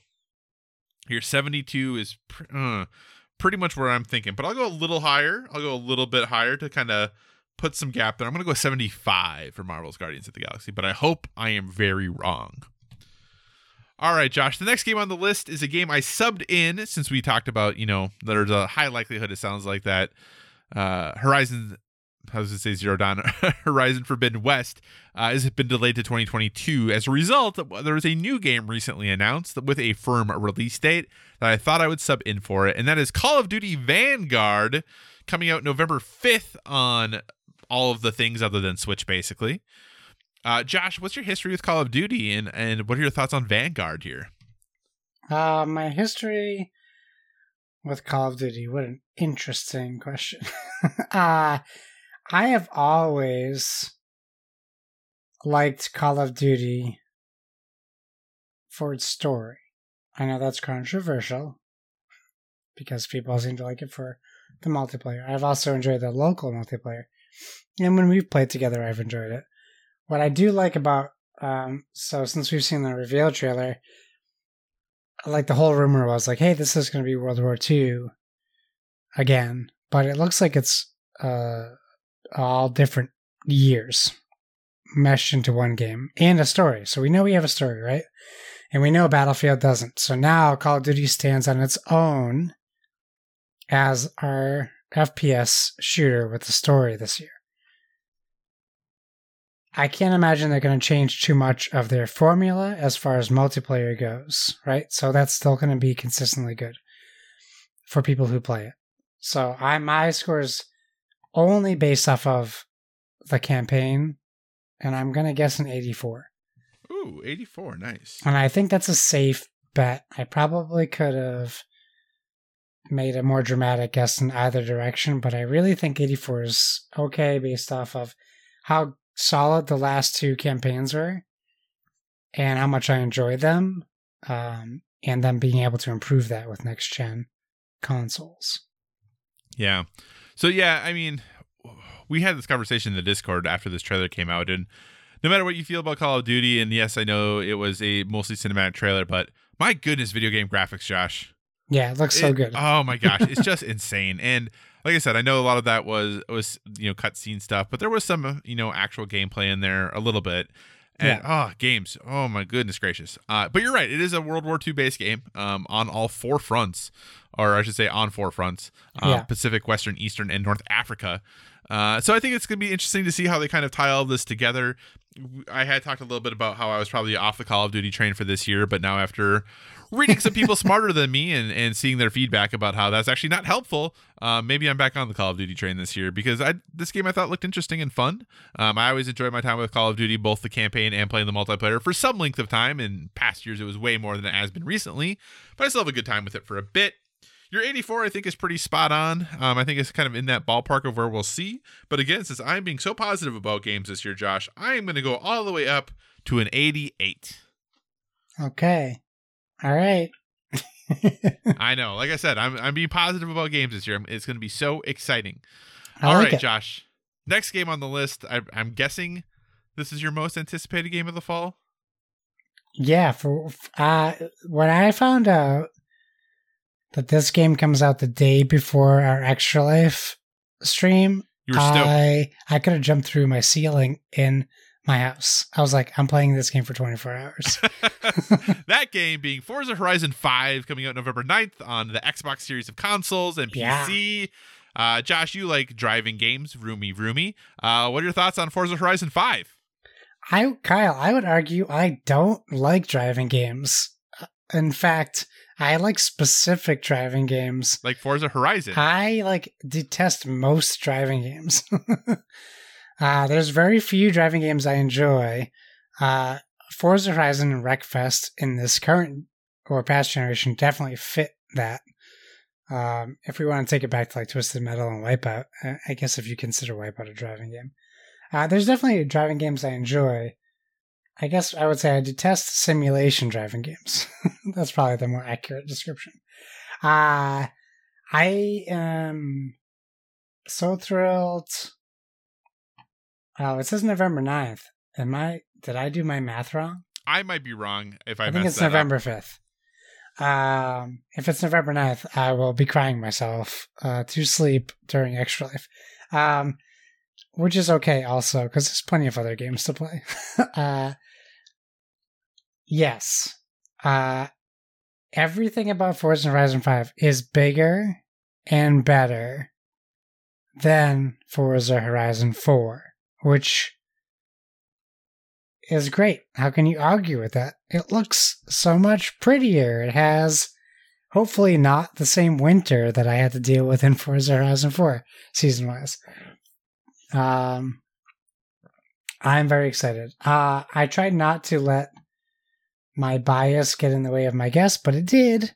91 is what I'm guessing for Forza Horizon 5. 91. That's a good guess. Sorry, I was fact checking. So, Josh, here's the funny thing. If you Google it, it says November 5th. Okay. But on Xbox's site, it says November 9th. Oh, no. Well, I'll have to email Microsoft about this. Because when I looked it up, I was like, oh, I got thrown off because I for whatever reason, thought that maybe like the 5th or something was the date too. Yeah. And I had looked on Game Informer's site, and that is where I got the November 9th date from. But I am now literally looking at Xbox.com. It says coming this November 9th, Xbox Series X. I'm seeing the same thing. So. Oh. If you buy it, though, early access November 5th. That's why. I will be buying it then. That's why. Early access November 5th if you buy a fan. Oh, man. Why. What a way to... It got me all excited. There's no way I can't not buy it now. I can't not have it for Extra Life. Well, I'm wondering... Because have they in the past, has it not happened where if you have Game Pass, though, you also get the early access? I feel like they did that for like Gears of War, didn't they? Yes, I don't know. I mean, well, I guess one way or the other. Either I will have it the day of Extra Life, or I'll be buying it the day of Extra Life. Yeah, I feel like they have done that in the past, that if you have Game Pass, that you get the early access. Yes. So. Okay. Well, we'll see. Yep, Game Pass subscribers get early access and all extra content included with Premium Edition. at one low price. Oh, wait. No, you do have to buy the premium edition then. Yeah, I guess I'll be buying it. I need to play it. Wait. That's weird. Okay, sorry, listener. I know this is a... Listeners, this is a weird tangent to go off of. I'm reading the site, and it says... Game Pass subscribers get early access and all the extra content included with the premium edition at one low price.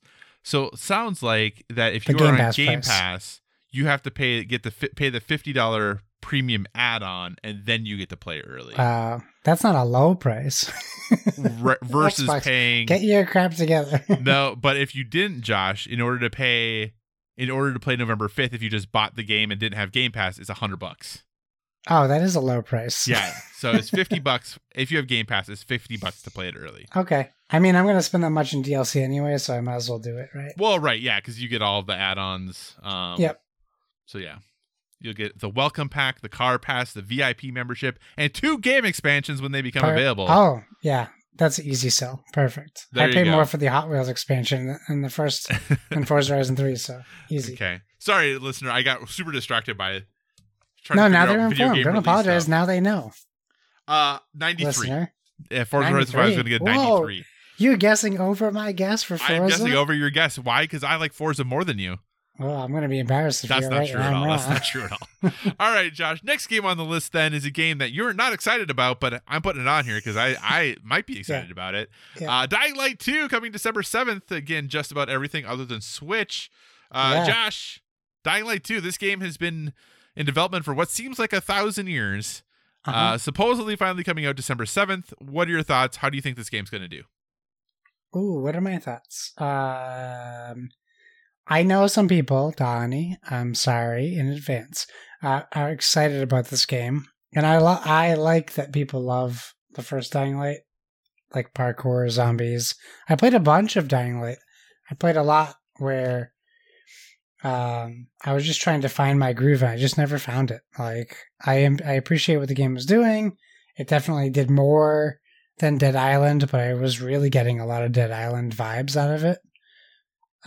Which is fine. It's just not for me. Same with Dying Light 2. Not for me. 65. 65? Yeah. Wow.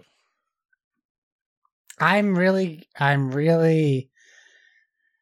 leveraging the delays of this game to my score, because I feel like the game isn't done. Okay.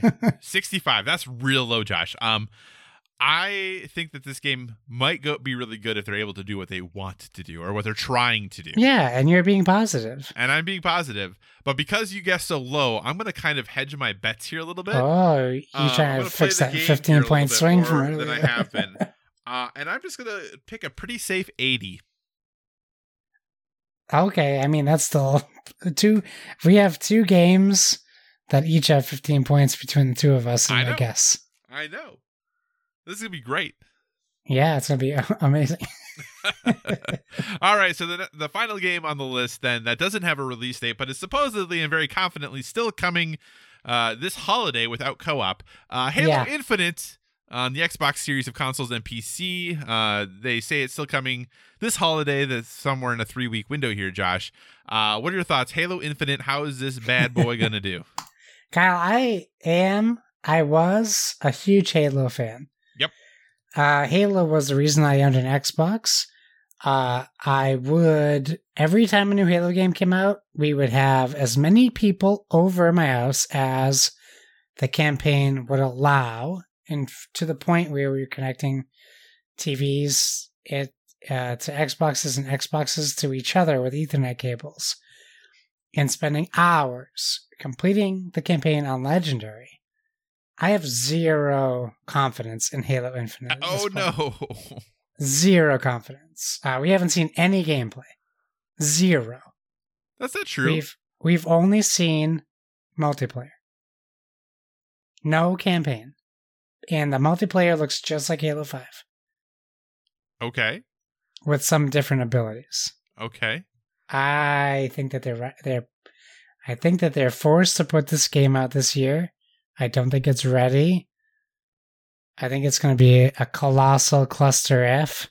I'm guessing a 70 because my heart won't let me go lower. Wow, 70, Josh?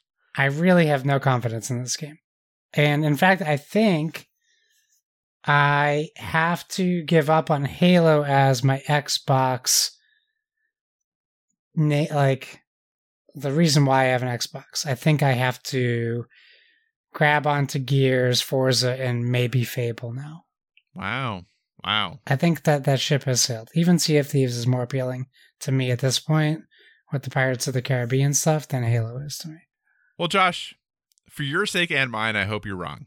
Because I also me too. Loved Halo back in the day. I played a ton of Halo 3, especially. For me, was like the number of hours I sunk into that game, I don't even want to think about. It was every night for multiple hours a night. Back when I, had no life and could play video games constantly. It was amazing. Yes, I missed that. I haven't played a lot of Halo in my recent years, but Halo's a game that still has a very soft place in my heart. I am going to be hopeful that they're making all of the right decisions. So I'm going to go with an 83, Josh. An 80. Okay, you're laughing because you think there's no way that's going to happen. No, because of we have such giant swings between us. I know. It's going to be great, Josh. This is going to make it an exciting year for Metafall, unless everything happens to be right between both of our scores. Or just right in the middle. Right, exactly. Okay. So, Josh, really quick question before we go to the tiebreaker. What is the better business model? Charging $70 for PS5 games, or charging you $15 a month plus $50 to play the games that you could get for $15 a month? Well, that's totally not a biased question at all, right? I'm just kidding. I'm just amazed how easily you're like, I'm spending $50 for this. Like, you're just it's Forza. I would do the same for Horizon. If they were like, hey, Horizon Zero Dawn's part of PS Plus, but if you want the DLC, pay $50, I would do it. No, I know you would. Okay, tiebreaker then. How dare you? Of course, we have to have a fun game for a tiebreaker, and a game that has withstood this test of time more than most. That is Just Dance 2022, Josh, coming out November 4th. Yeah. Just Dance, that game that could never stop stopping. What are your thoughts on Just Dance? I have no thoughts on it. I never play them. I know they always do well. Uh-huh. And they keep putting them out. They do. On the Wii. I don't think it's on Wii anymore. I think last year was the last one. Yes, I think you're right. I did play for the first time ever Dance Dance Revolution at the barcade. Yeah. And every time I tried playing it, I played it with my wife the first time, and my brother the second time. They both quit right away, and I was the only one stuck there by myself, trying.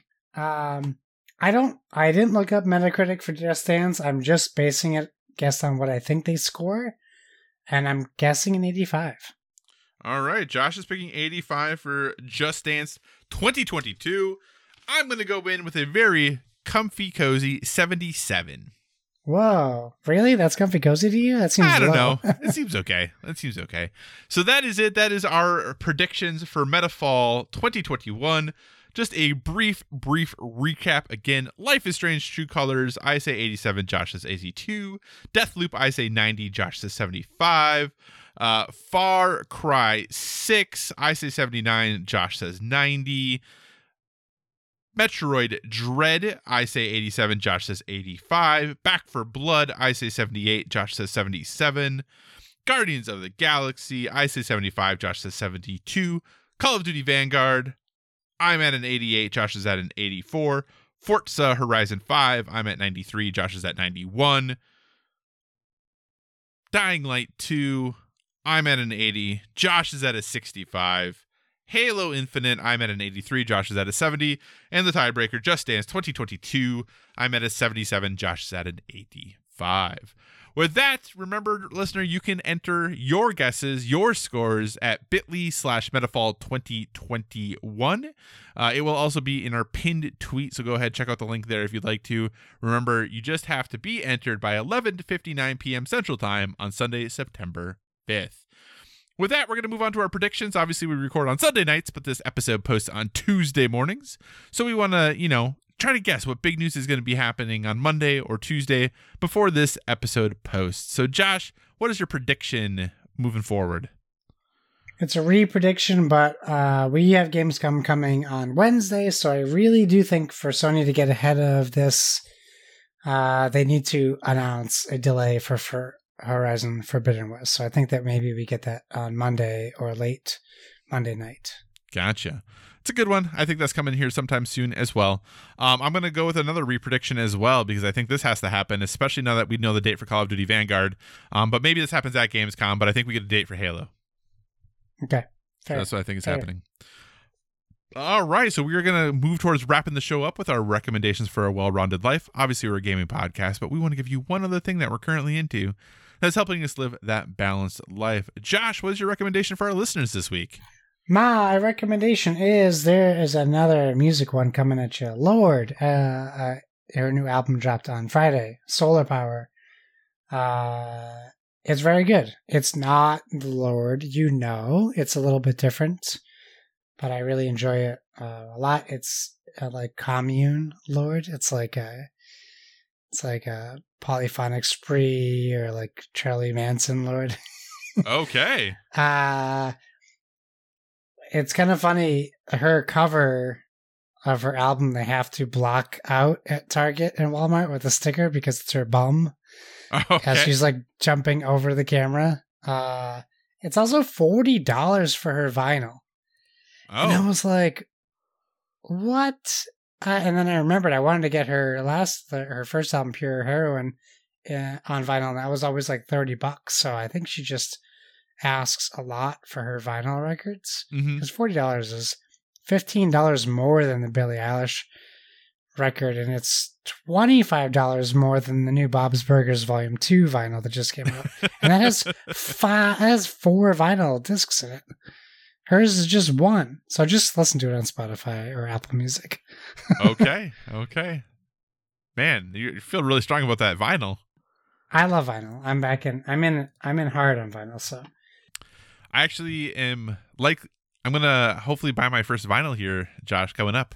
Nice. What are you gonna get? Michelle Branch is actually releasing a. Why are you laughing, Josh? Why? No, I coughed.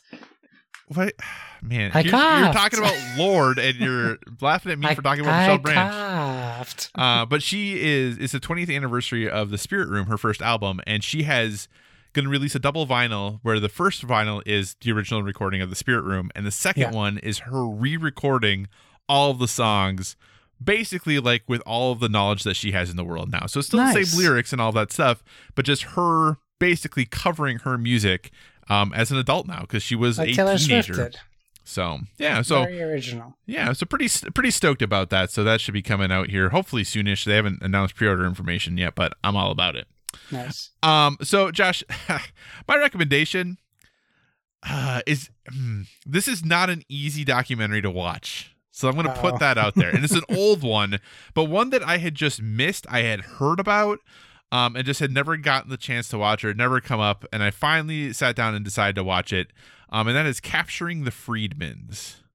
Oh, I've heard about this. I haven't seen it's a documentary from back in 2003. So it's old. It's on HBO Max, so you can check it out there. But it is a documentary about a seemingly typical family. That's kind of how things start, and then very quickly you learn that the father and one of the sons is arrested and charged with some pretty heinous crimes. So I say if you have issues with or concerns about watching a documentary discussing pedophilia, probably a documentary you want to avoid. But they don't go graphic about what happened, like what exactly they're being charged with or what the situation is as far as that goes. But really looking at the way the family reacts to the charges and what their interpersonal communication is like, and how they treat one another once these charges are filed, once the trials start, and seeing how this family in some ways comes together and in some ways just explodes is really a fascinating, interesting thing to watch. I think that the documentary is trying to make you question as to whether or not these crimes happened. and I don't think it does a great job of doing that. Like, I think it's pretty clear. Like, every once in a while they'll put in little droplets of make you go like, that's interesting, but everything is very easily explained for the most part. But like I said, it was fascinating. It was interesting. It is definitely tough subject matter to listen to and to kind of watch. But if it's something you feel you can handle, go ahead, check out Capturing the Friedmans on HBO Max. So, all right, Josh, with that, what do you say we wrap this show up? Good idea. Thanks for joining us, everyone. In addition to finding us on Twitter and Instagram at BoredWithVG, you can find us on Facebook at facebook.com/BoredWithVG, so feel free to give us a 5-star rating over there. Also, if you want to communicate in the more long form or you're just not feeling social media, please feel free to email us at boredwithvg@gmail.com. We tag our stuff with hashtag boredwithvg, so please use that hashtag as well on all social medias. And whatever podcast service you're listening to us on, we encourage you to give us a stellar rating. That is, whether you're downloading us from the Dice Tower Network feed or our very own standalone Bored with Video Games feed. In lieu of my plugs, I will remind you, we had a contest on our 200th episode that nobody entered. So you get one more week. Yeah, you get one more week. And if you do not enter, if we have no entrants or guesses, I have already picked out a longtime loyal listener who I will contact, and I will gift them the prize because we love our listeners, even when they don't participate in our contests. Kyle, where can people find you? So you can find me on all the usual places: Twitter, Instagram, PlayStation Network, Xbox Live, Board Game Geek, all at Psychocross, CYCOCROSS. As always, if you have suggestions for future topics, be sure to reach out to us on the social media because we want to talk about what you want to hear about. And remember, everyone, whether it be board games or video games, never stop gaming.